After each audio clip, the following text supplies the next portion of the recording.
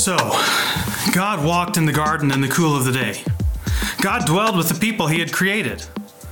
Adam and Eve were living in the paradise that God had created, and it was very good. More importantly, Adam and Eve were following God's plan. They did the work God had given them to do, and they had been able to stay away from the tree of the knowledge of good and evil. For now, all Adam and Eve know is God and his goodness. It would appear that there's no such thing as stress, anxiety, worry, and fear. They don't have to deal with hate, anger, rage, slander, malice, greed, murder, and many more. In the world God created, the paradise that existed when Adam and Eve followed God's path, well, it was all good. As long as Adam and Eve obeyed God's command not to eat from the tree of the knowledge of good and evil, they enjoyed God's presence in the midst of God's garden. It was perfect. Absolutely nothing was missing, at least for a while. We don't know how long they managed to stay away from it, but they did. They stayed away from it until another character enters the story, the serpent. Nearly every good story has a villain. Oftentimes the villains are visible, evil characters who have a clear intent to destroy the protagonist or the world. Other times the villain is invisible but just as threatening. It's a problem that the protagonist has to deal with, and if it's not dealt with, the consequences are deadly.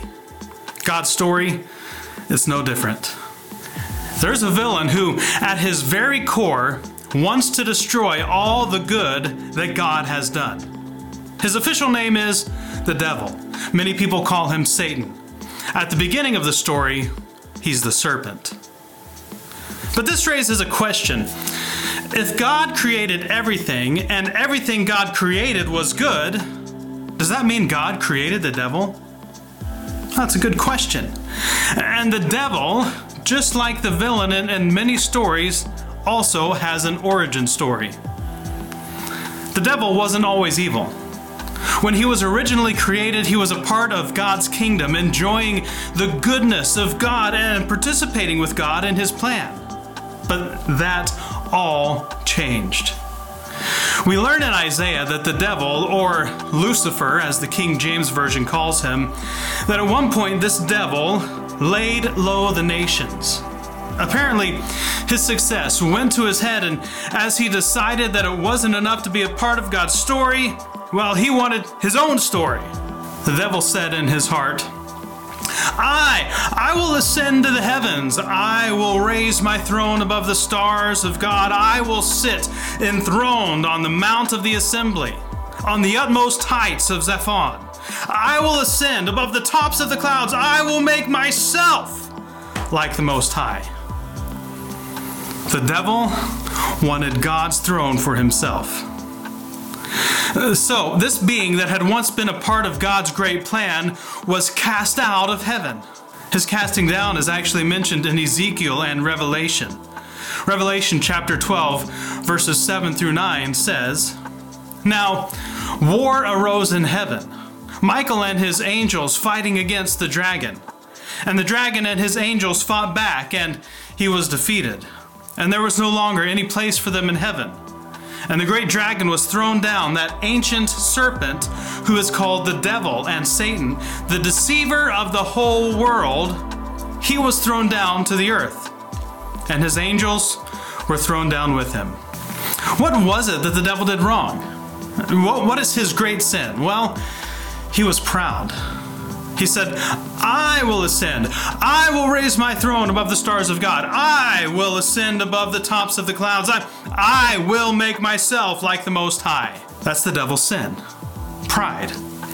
The devil wanted to be God. Even though he had been created by God, he wanted to be God. Pride was his downfall. Pride was the thing that caused the war in heaven. The devil's pride was the evil that cost him paradise. Well, when he was cast out of heaven, he brought that evil of pride with him to earth. But he was not content just to live in rebellion against God. He wanted more. Pride always does. He wanted to get back at God for kicking him out of heaven. Sure, he could set up his own kingdom on earth if he wanted, but what would that prove? No, he would go after God where it would hurt the most. He would go after the being God made in God's own image and likeness.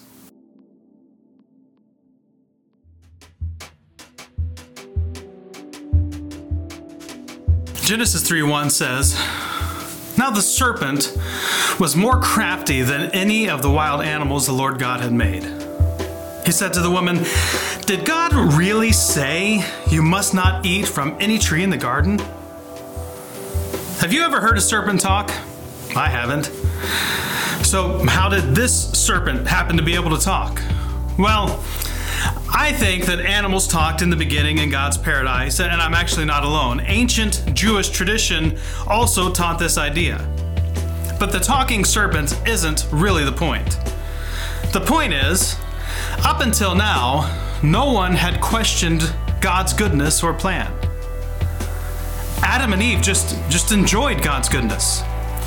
But here comes the serpent and asks a question to Eve about God. Did God really say, "You must not eat from any tree in the garden"? Well, the woman responded, "We may eat fruit from the trees in the garden, but God did say, 'You must not eat fruit from the tree that is in the middle of the garden, and you must not touch it, or you will die.'" Eve answered the serpent's question, which supports my theory that the animals in the garden talked, because she doesn't seem to be surprised by the talking serpent, but I digress. See, she engaged the serpent, but she didn't really know what she was doing. John 8 tells us that the devil was not only a murderer from the beginning, but that he is a liar and the father of lies. He doesn't abide by the truth, for there is no truth in him. When he lies, he's speaking his own native language. She wasn't just responding to a talking snake, she was actually engaging with something much more dangerous. She was engaging with the father of all lies, the master liar himself, the villain whose superpower is the ability to masquerade as an angel of light. In the Genesis account, this is the only other character that speaks at this point in the story. Yes, I know that doesn't help my argument for talking animals. God spoke and created everything. Adam spoke and named everything. The devil speaks, but his purpose in speaking isn't good. It's destruction. The serpent responds to the woman with her answer that she gave about the tree. He says, "You will not certainly die, for God knows that when you eat from it, your eyes will be opened, and you will be like God, knowing good and evil." It's so subtle that I actually missed it for years. It was subtle enough that the woman seems to have missed it too. Two things are happening in the serpent's response. First, the serpent is creating mistrust for God. He doesn't just come out and say it, but he's a master liar, so he doesn't always have to blatantly lie. In fact, he rarely does. Instead, the devil hides his lies in partial truths.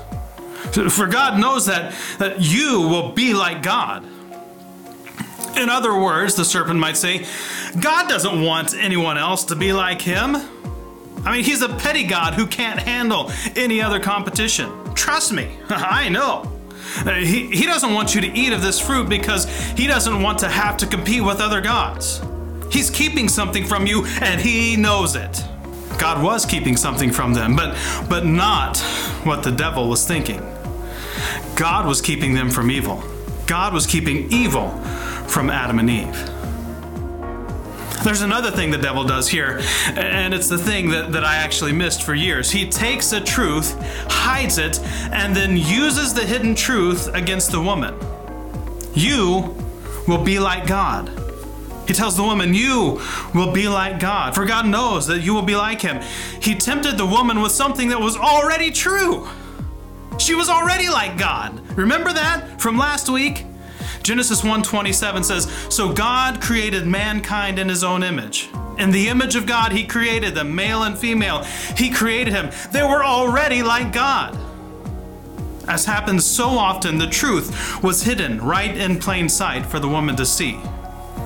But she missed it because the devil hid it inside of a temptation. When the woman saw that the fruit of the tree was good for food and pleasing to the eye and also desirable for gaining wisdom, she took some and ate it. She also gave some to her husband who was with her, and he ate it. Genesis 3:6. The devil often hides truth inside temptation. Sure, the truth is that cookie isn't good for me, but I really want it. God didn't hide the truth from Adam and Eve. He told them explicitly that it was the tree of the knowledge of good and evil. The devil, on the other hand, only played up what the woman might like about the fruit and completely ignored the evil. In 1 John chapter 2, verse 16, we learn that these are the three primary areas that the devil tempts us.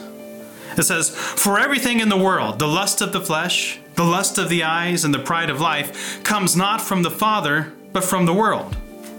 The world is the devil's playground. The world is the system that is ruled by the devil that is opposed to God. And the world is built on these three areas of temptation.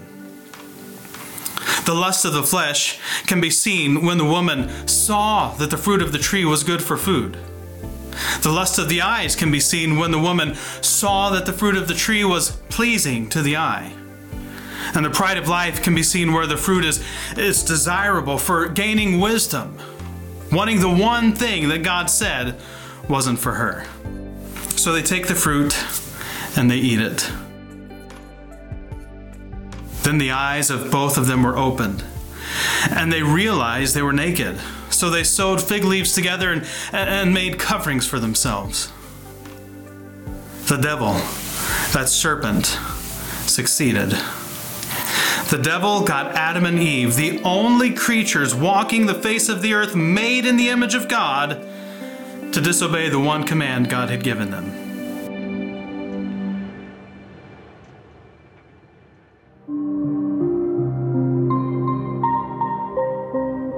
The results of this rebellion are disastrous. Not only do we see the results of this rebellion playing out before our eyes to this day, the chaos created by the rebellion has been steadily escalating throughout history. The further away we get from God's original plan, the more chaotic everything becomes. Immediately after the rebellion, we see things like blame shifting, lying, and hiding. When God walks in the garden, Adam and Eve hid from God. When Adam knows that God actually knows what's happened, he blames the woman, who in turn blames the serpent. Because of this rebellion, God curses the serpent, the woman, and the man.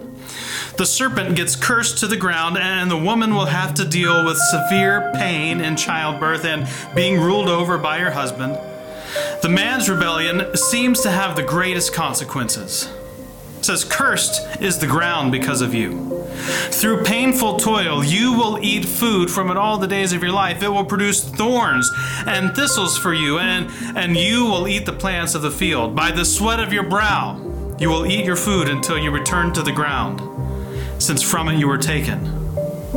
For dust you are, and to dust you will return." Before this, work was a good thing. It was the purpose God gave man in the garden that he had created. But now, well, work's going to be difficult. Adam's curse, though, doesn't just affect him, it actually affects all of creation.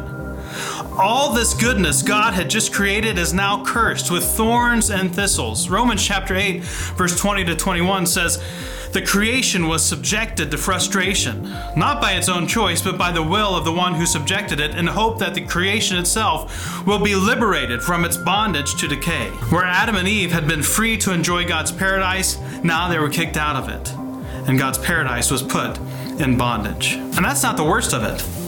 See, these beings into whom God had breathed the breath of life would now experience death.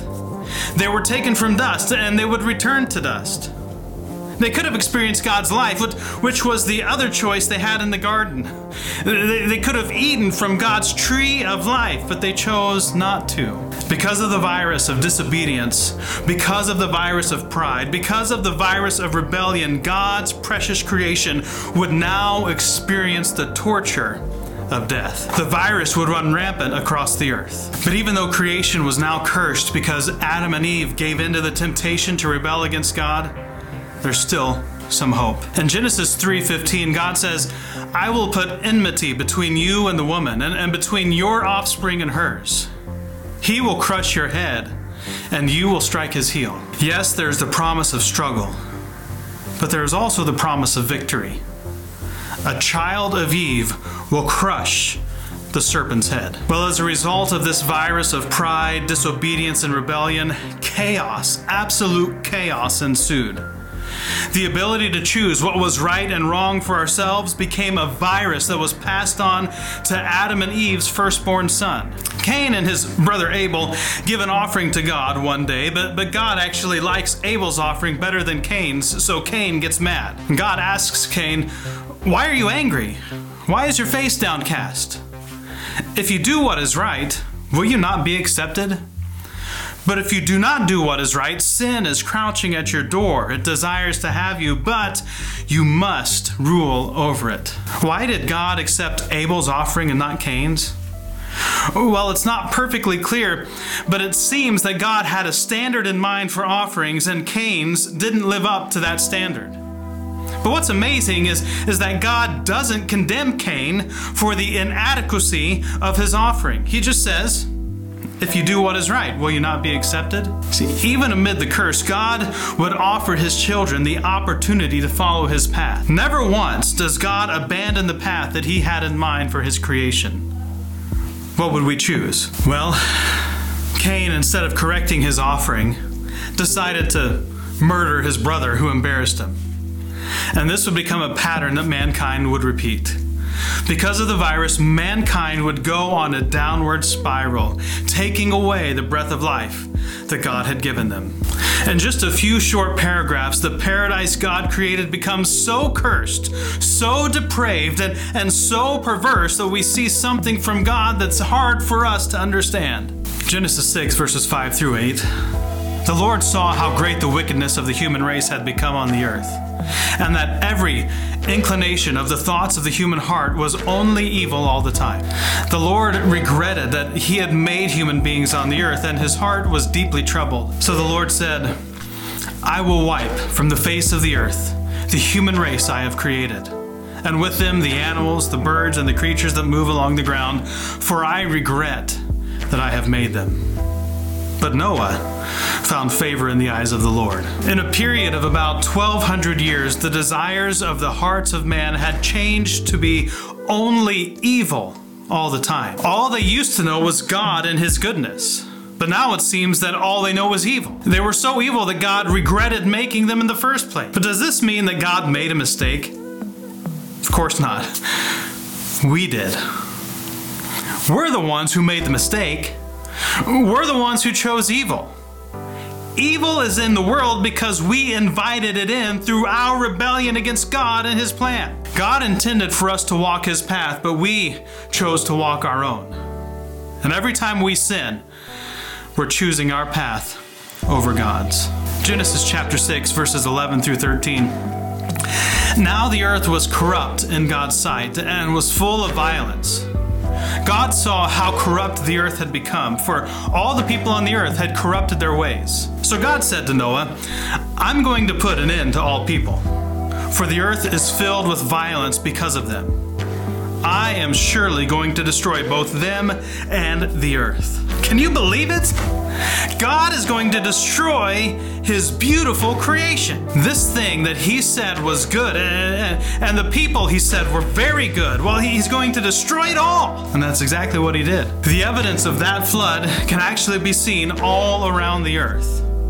Fossil records around the globe give credence to this story told in the earliest pages of the Bible. Because Noah walked faithfully with God, God chose Noah to build an ark to save himself, his family, and enough living things to start over. Noah did everything just as God commanded him. After the flood waters receded, Noah built an altar and sacrificed some of the animals that he actually took on the ark as an offering to God. And God smells the aroma of this offering and says, "I now establish my covenant with you and with your descendants after you and with every living creature that was with you, the birds, the livestock, and all the wild animals, all those that came out of the ark with you, every living creature on earth. I establish my covenant with you. Never again will all life be destroyed by the waters of a flood. Never again will there be a flood to destroy the earth." Genesis 9 through 11. It had never rained before God made it rain when he flooded the earth. And can you imagine how Noah and his family would feel every time it rained after that? But God promised them that he would never flood the entire earth again, and he actually gave them a sign to remember the promise that he made to them. The rainbow. "I have set my rainbow in the clouds, and it will be the sign of the covenant between me and the earth. Whenever the rainbow appears in the clouds, I will see it and remember the everlasting covenant between God and all living creatures of every kind on the earth." God made a promise. And he made a promise that he's kept to this day. And even the sign of this promise is still displayed around the world to remind us of the fact that God never makes a promise he doesn't keep. He has always been faithful to his plan. When he makes a promise, it fits within that plan, and we can be absolutely certain he will keep his promise. Why? Because God can't lie. It's impossible for God to lie. The devil is a liar and the father of lies, but God is the father of truth. The devil's native language is deception. God's native language is truth. If God has kept this promise, then we can also trust that the promise of eternal life that he made before the beginning began is a promise he will also keep. We read that last week in Titus 1 verse 2. How will he keep that promise? Well, we'll have to wait until next week to find out.